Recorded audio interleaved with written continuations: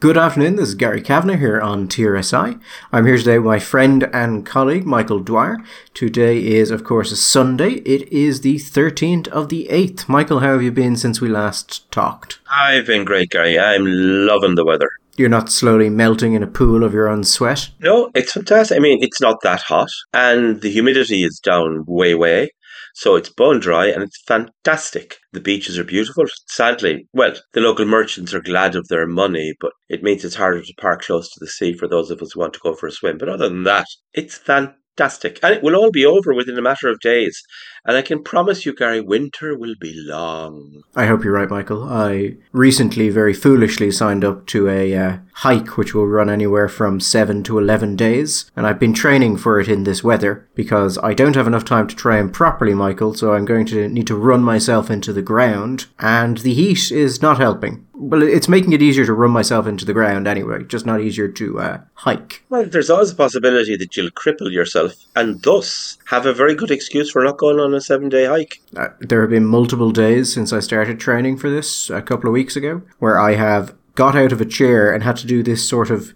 Have you ever seen a newborn foal, Michael? Yes. I've had to do that, legitimately, because the muscles in my leg just don't want to. You know, Gary, while you are the very model of an athletic man, I can imagine few creatures on this God's earth that look less like a newborn foal than you do. It's the constant scrawl of cynicism. You don't see that in newborns. I can tell you, I once cycled around the Ring of Kerry, and I believe your plan is to go around the Ring of Beara. And my suspicion is that you will have exactly the same experience I had, which is rain 20 hours a day, non-stop for 7 days. I mean, that's probably true. We will get to the news shortly, but as this has come up organically, people tell you, Michael, that hiking and camping are really cheap hobbies. They are not. I'm just pouring my wealth into ultralight tents. Do you know how much an ultralight tent costs, Michael? 200 quid? I would say 300 to 500, and you're more on the upper than the lower end. You'll have it then for all of the other lovely hiking opportunities that you'll have in the future. You see, that's what I'm telling myself, Michael, as I spend like $2,000 on gear. But I also suspect deep in my mind there's a hope that I never use it again. But then I have $2,000 of hiking gear. Yeah.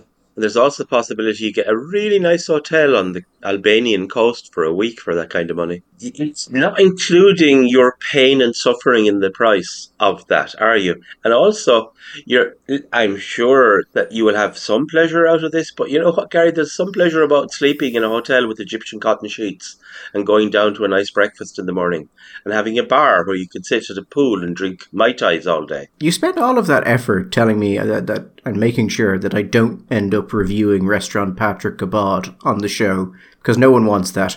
And then you let me talk about hiking gear. I'm not sure even you know what you want anymore. Yeah, I have never known what I want. All I know that Aristotle has it somewhere, but if I could only find it, I'd know it. Anyway, on to the news. So we want to touch on Salman Rushdie and the stabbing for motives unknown, Michael, as people are saying. Wouldn't want to preempt why anyone would stab Salman Rushdie. It is a bit of a mystery, and the New York Times did say very clearly motives are still very unclear. It may have been a disgruntled reader. Yes, and certainly not the person that people are claiming it is, whose social media is full of photos of the Ayatollah. You can be a fan of the Ayatollah and a discriminating and discerning reader of English high lit.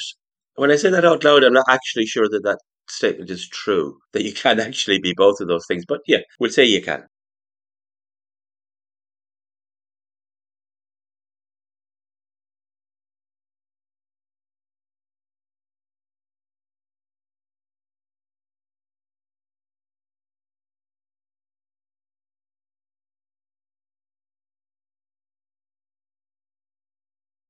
But to start with, I wanted to open with a bit of a mea culpa, Michael. On this show, we have said many unkind things about Fintan O'Toole, about his capabilities, about his intellect, about his writing style, which I know coming from me is immensely rich because I write like I'm putting together a technical document. This time, Fintan O'Toole has written an article that I actually agree with. I don't know, Gary. This worries me. This worries me greatly. I think we may be approaching the end times. What Fintan has wrote about is something that we have been talking about for a while.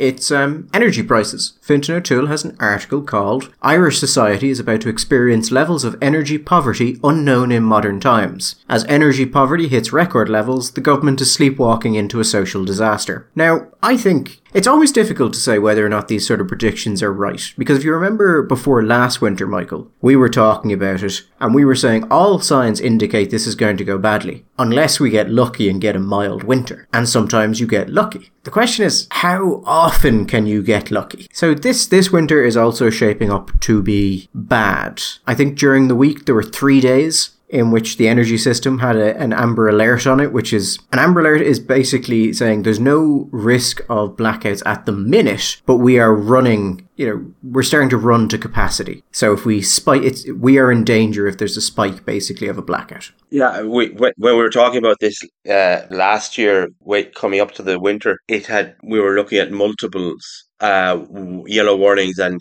it very much looked like that if we hit an unfortunate period where you had potentially, say, very cold weather, but as can sometimes happen, you can get a period where you get a period of deep cold, maybe a polar high, but you don't get a lot of wind. Therefore, we don't have the addition from the wind sector, that we could have been in very, very serious trouble. As it turned out, it didn't happen. But yeah, it's a question.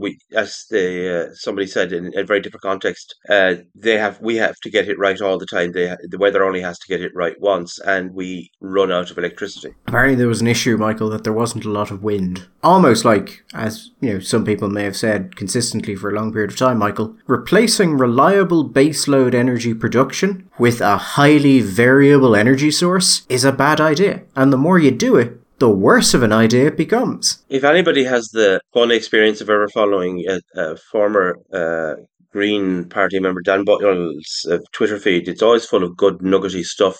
This week he was saying, look, if we had significantly invested in large scale, I'm paraphrasing here by the way, large scale solar generation, then wouldn't it be fantastic? Yeah, because you get 5 or 6 days of sunshine every year.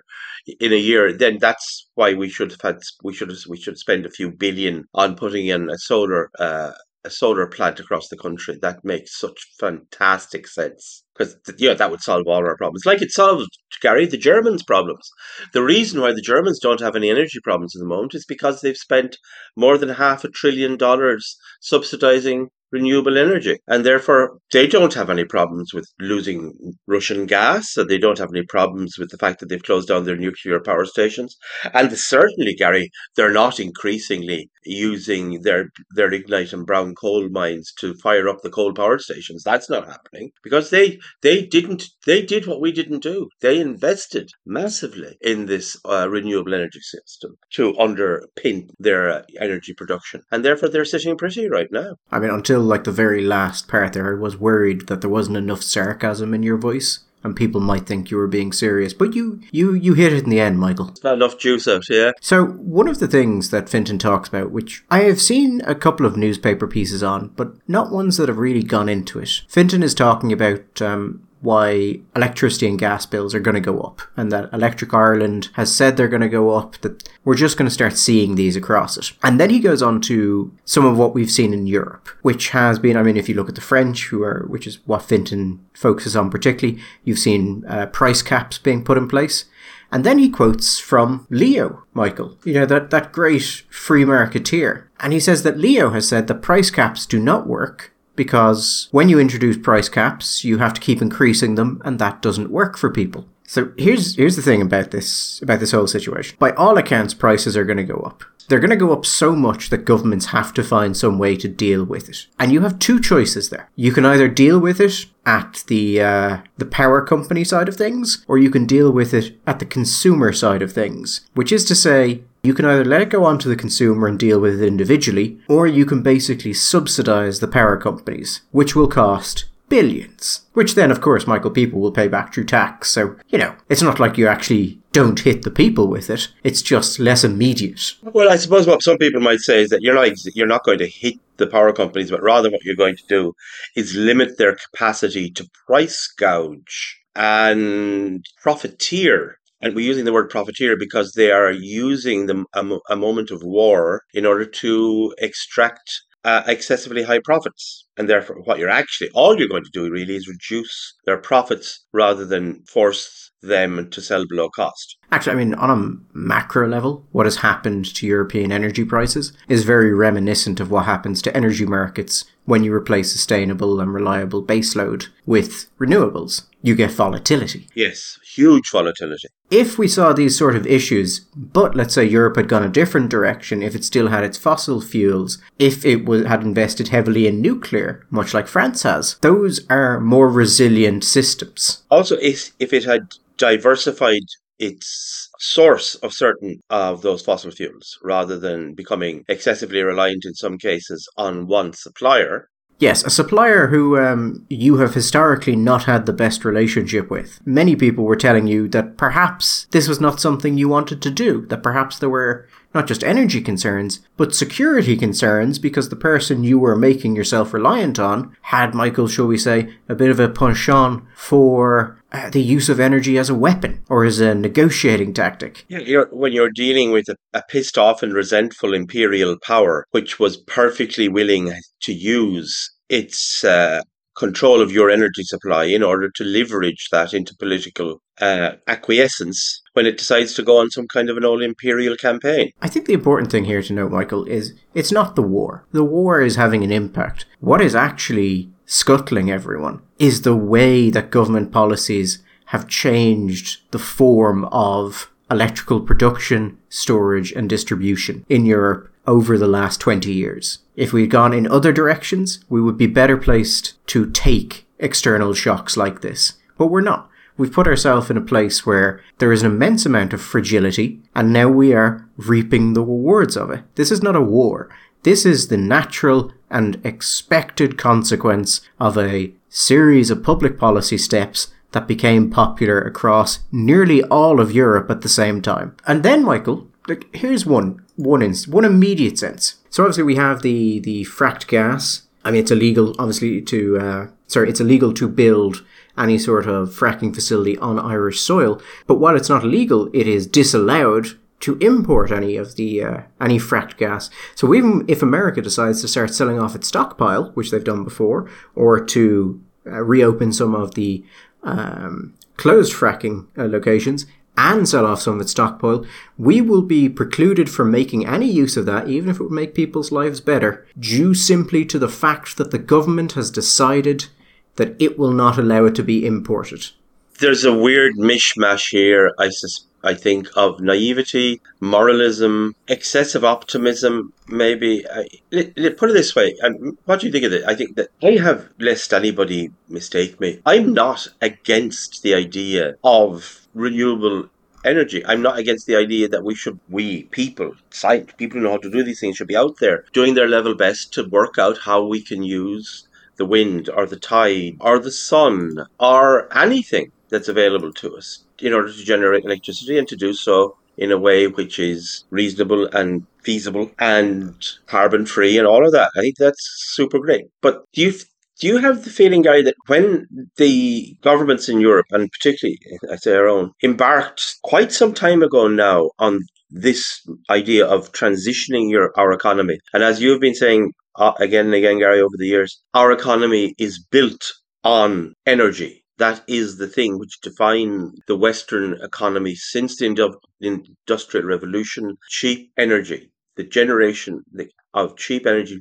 and also fungible, movable energy. But without that, nothing else happens. Our economy, our way of life is built on that. And as they decided to move our energy generation, consumption, supply from the traditional, which has not historically happened before, by the way, that it isn't that you transition from one thing to another. Rather, you expand your energy consumption and you use what you used before, but then you use something else, and then you add something else and something else. And so you get more and more, because we use energy more and more and more all the time. It's not that we historically have been in a position to say, well, we're not going to use hydropower anymore. We keep using hydropower, we keep using water mills, we keep using races, but we add on to that coal, and then we use oil, then we use natural gas. There was a kind, I think, perhaps a naive expectation that by the time we got to the crunch point, we would have solved the problem, that science would have got there. But having spent literally trillions on the research, on tax benefits, on subsidized research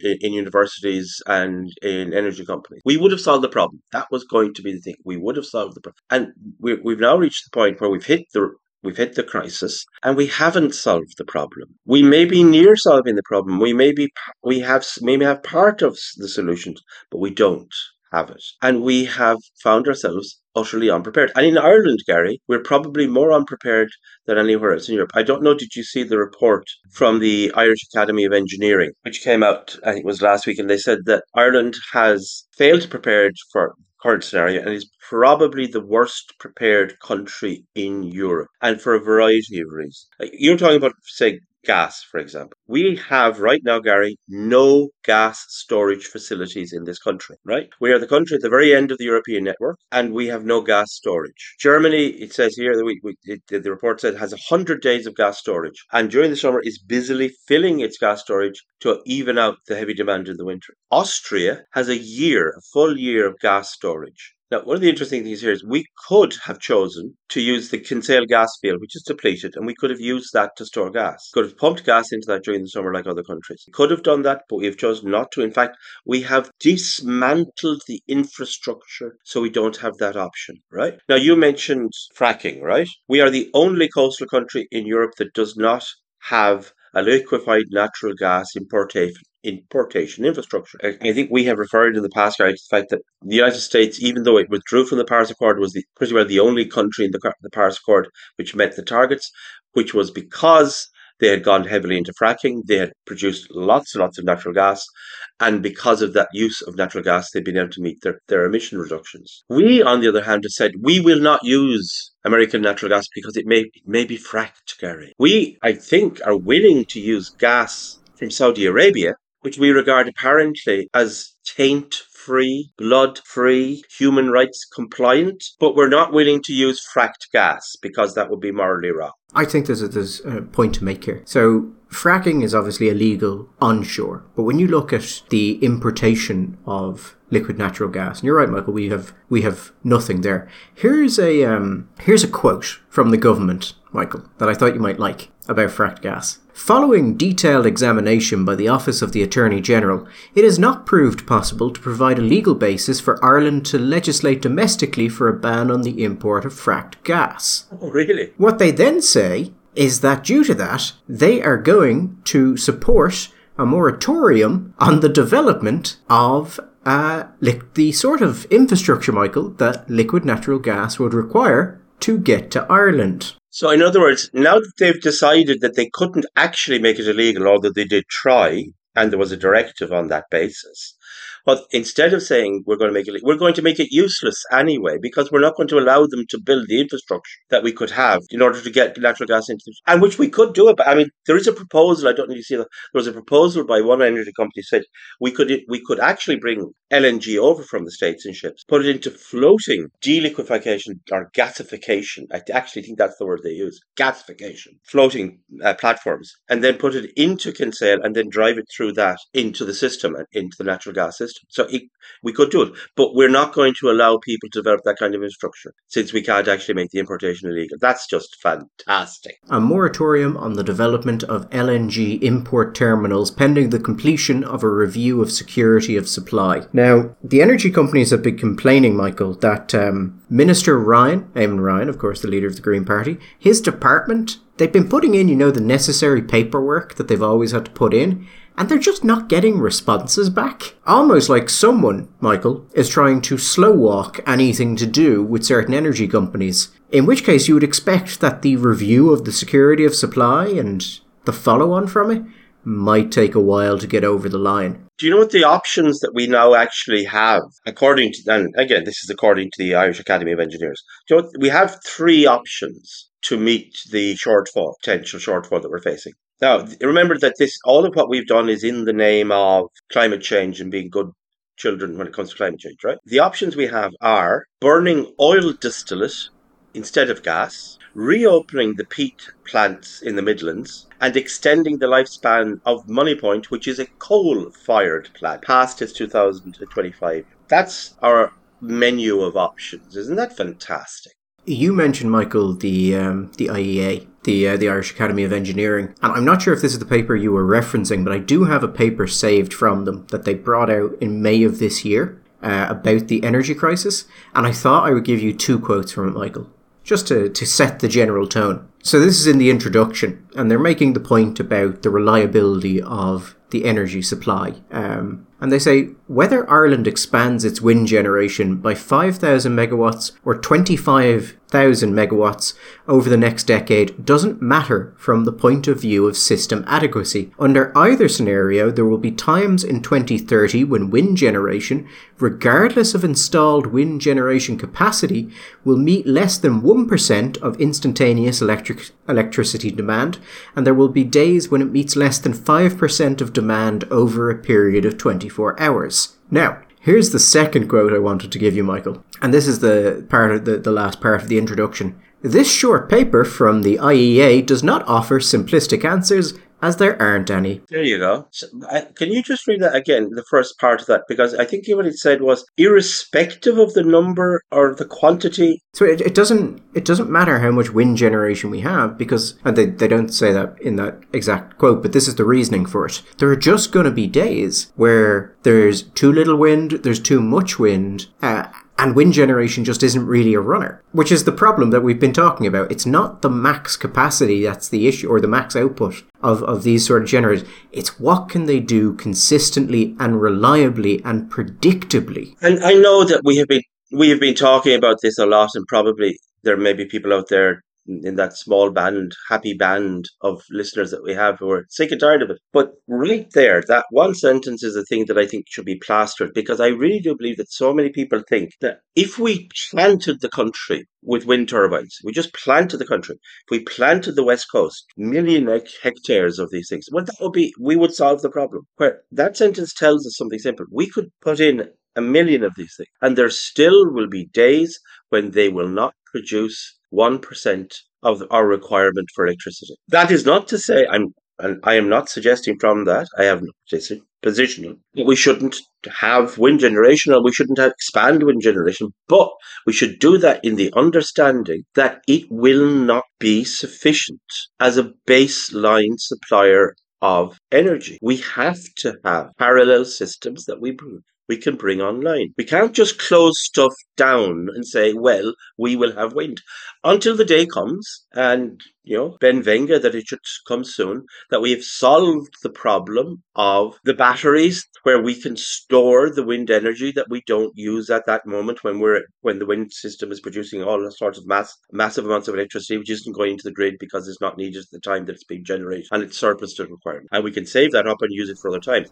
When we've solved the problem of storage, well, then that may be a different story. But we have not solved that problem. No, I mean, your point there on transition. If you transition from one fuel to the other, but you have no interim steps to allow that to happen, that's not a transition. That's a devastation of your energy grid. And that's what's happened. There has been a focus on the expansion of renewables to such a point that they have removed necessary infrastructure in the hope that new technology would allow them to just use renewable energy. And that has not happened. And now they find themselves at a point where the energy grids, and not just in Ireland, all across Europe, are increasingly fragile and are increasingly expensive. There is an element of this which feels like the policy was driven by a notion that we have to just cut it off. We can't keep these old systems in place, because if we do, we'll never fully go renewable. We have to get rid of them, or else we'll become complacent. It's a little bit like someone saying, we're going to take those little training wheels off your bike, and you're going to have to pedal, because otherwise you'll never learn how to ride a bike properly. But the problem with that is it's stupid. That it's not a question that we'll never go on. It's that we can't do it. It doesn't work. We're not there. But you see, Gary, is it possible that some part of an agenda or a philosophy or an ideological disposition here actually believes that the real problem is not energy generation, but rather the very nature of late-stage capitalism and the way we organise our society? There have always been people, particularly in the Green Party, who've been major proponents of either degrowth or depopulation. So are there people in the Green Party with that belief? Absolutely. Are there people in the other parties who are increasingly of that view, yes. But Michael, I would make this counterpoint to explain why I don't think that is the primary cause of these issues. And my counterpoint would be public transport. The Greens actually care about public transport, and they want people to stop and transition to using public transport in greater numbers. And many of them are also very invested in it, and cycle paths, things like that. And I would ask the average person to spend a little time trying to use public transport in Ireland, and you will promptly realise how crap it is. So it's not just in energy. There's many things they say they care about, and they've been absolutely unable to formulate any way to actually get to the end point they say they want. So I suspect that this is not ideology. I suspect that this is a combination of gross incompetence and the fact that they were so eager to get it done that they didn't really think of how they would do it or what that meant. Now, Michael, you and I have both talked to people in the energy field itself who didn't realise this problem was going to happen until it started happening. Yeah. And that was a terrifying moment.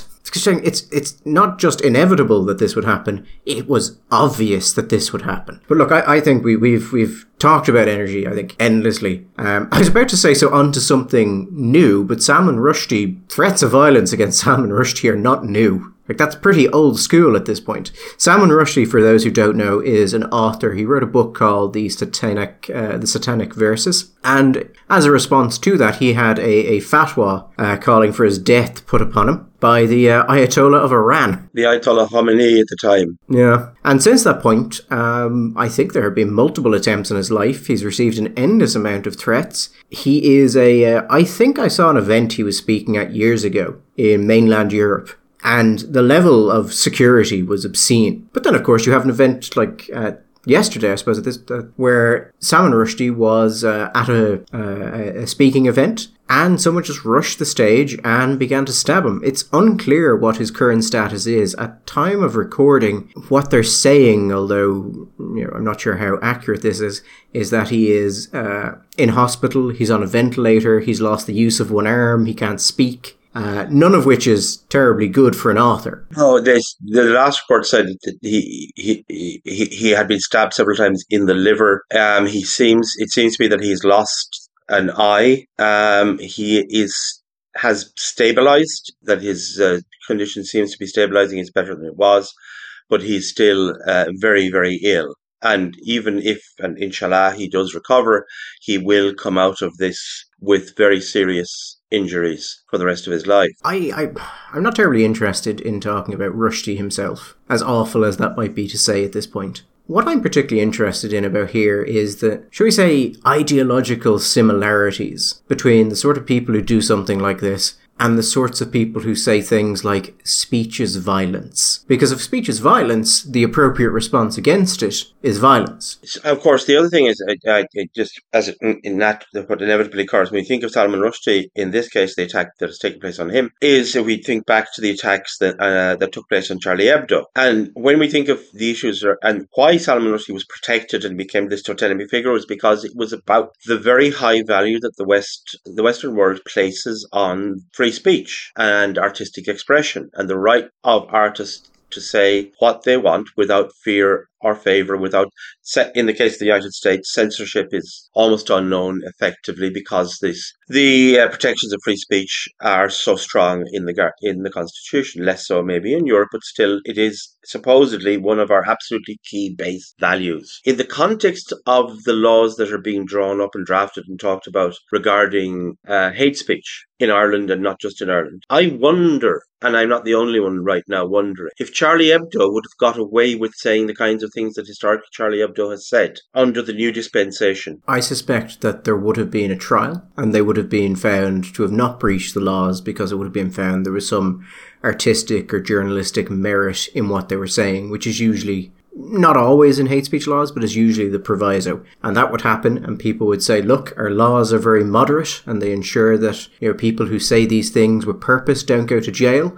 And these are the sort of people who've never had to deal with the court system or understand that the process is actually the punishment. Yeah, you say that, Gary, but what about the proposals that we were looking at in Ireland? We had initially thought there were going to be strong protections for artistic expression, but our initial impression was wrong. No, now it looks like there will be strong, moderate protection for reporting on artistic expression, just not for the person expressing the artistic view. But on the matter of free speech, I think one of the problems we have is that free speech has become too closely linked to the idea of the American Constitution. Yeah. That the government shall not interfere in your speech. That is necessary, but it's not sufficient. Free speech is an actual philosophical or political position that says that there should be a space in society for the broadest array of views possible, and that those spaces should be defended. Yes. That you should be willing to accept that people will say things you don't like, because that is required for society to function.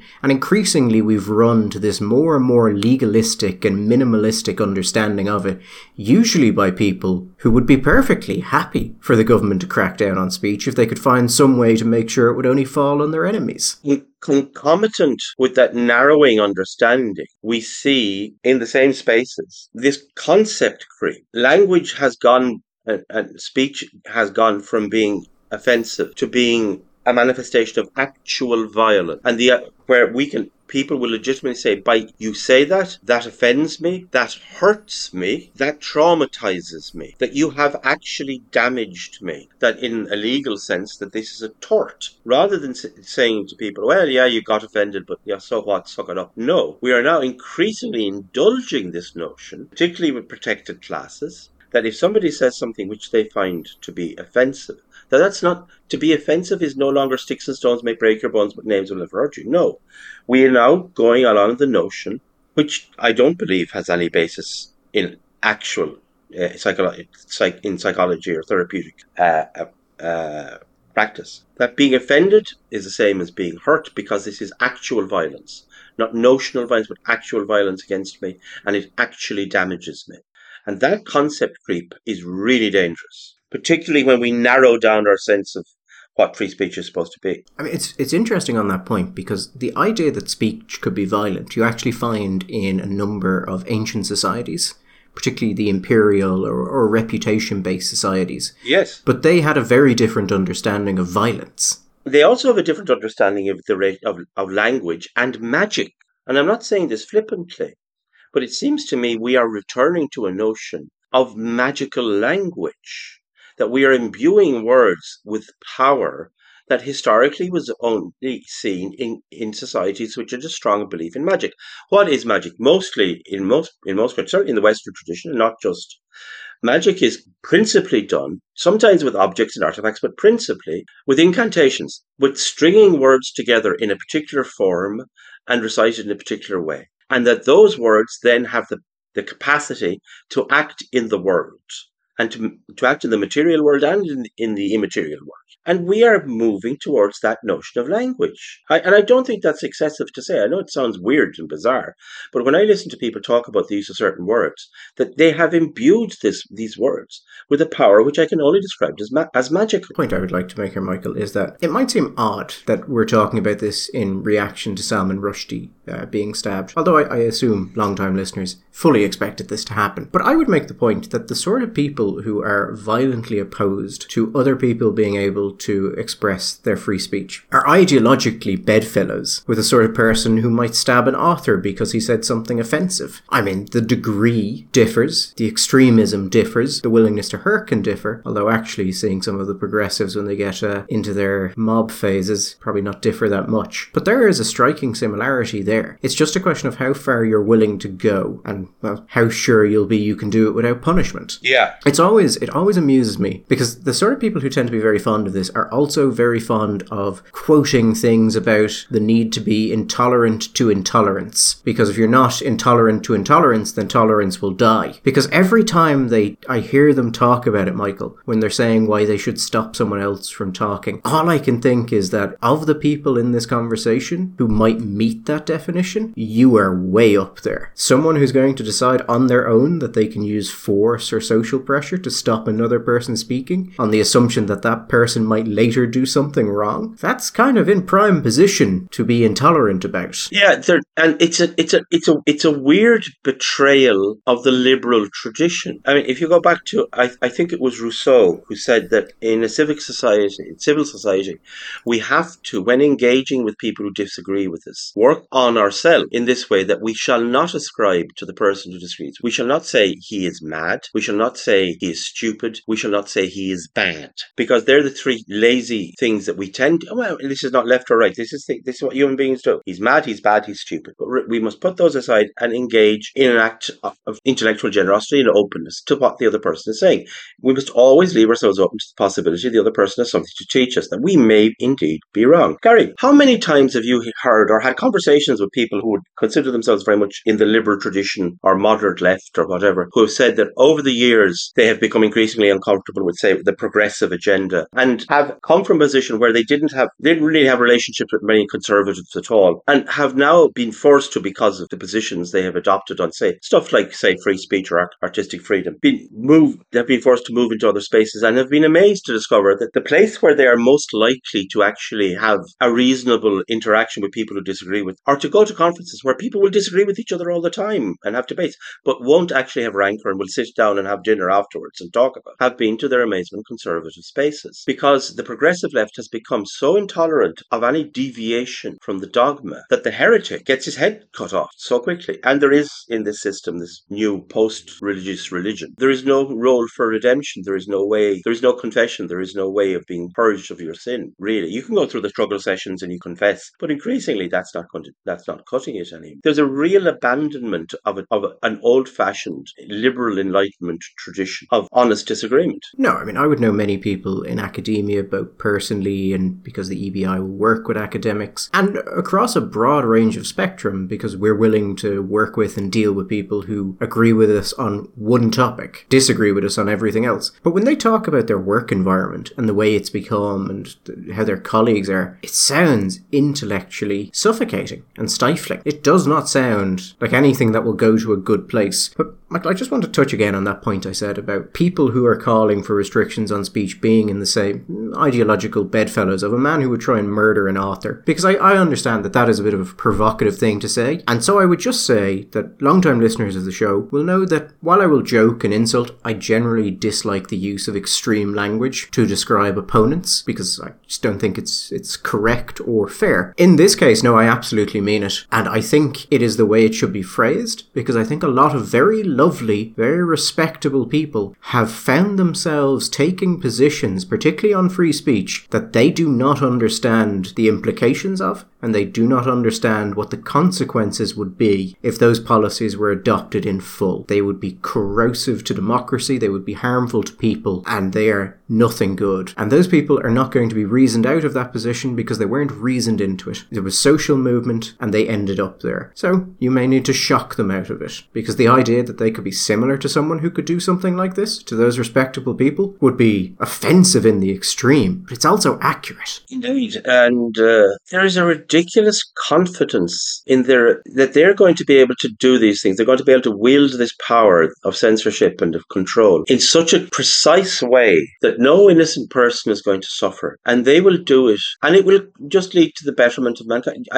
Anyway. Actually, Michael, here's one you might find interesting. I was talking to someone there, and they asked me, they're saying that I had done a lot of work looking at NGOs in Ireland. And what did I think was the most destructive NGO in the country? Just the worst. And I have to say, by a country mile, it's the Irish Council for Civil Liberties. For this very simple reason. They are not the largest. They're not the most influential. They're not the most extreme waste of public money. They mostly waste private money from foreign donors. But what they are is a group that the government and other NGOs can bring in to rubber stamp other policies that would be deeply harmful to civil liberties, and enables other NGOs and the government to say, well, of course, there's no issue with something like this, because, I mean, even the Irish Council for Civil Liberties have said that this is a perfectly legitimate step, and it legitimizes policy positions which are horrendous. And because the ICCL is there, no one else can take that position. It is filled with people who are not fit for the job. So I legitimately think they are deeply harmful to the country. Well, it's absolutely predictable, Gary, in this new progressive dispensation. Once upon a time, if you wanted to publish a book as a Catholic or a Catholic theologian that was going to be used in a Catholic university, Catholic schools, or to be read by the faith, you would get what they call the imprimatur and the nihil obstat.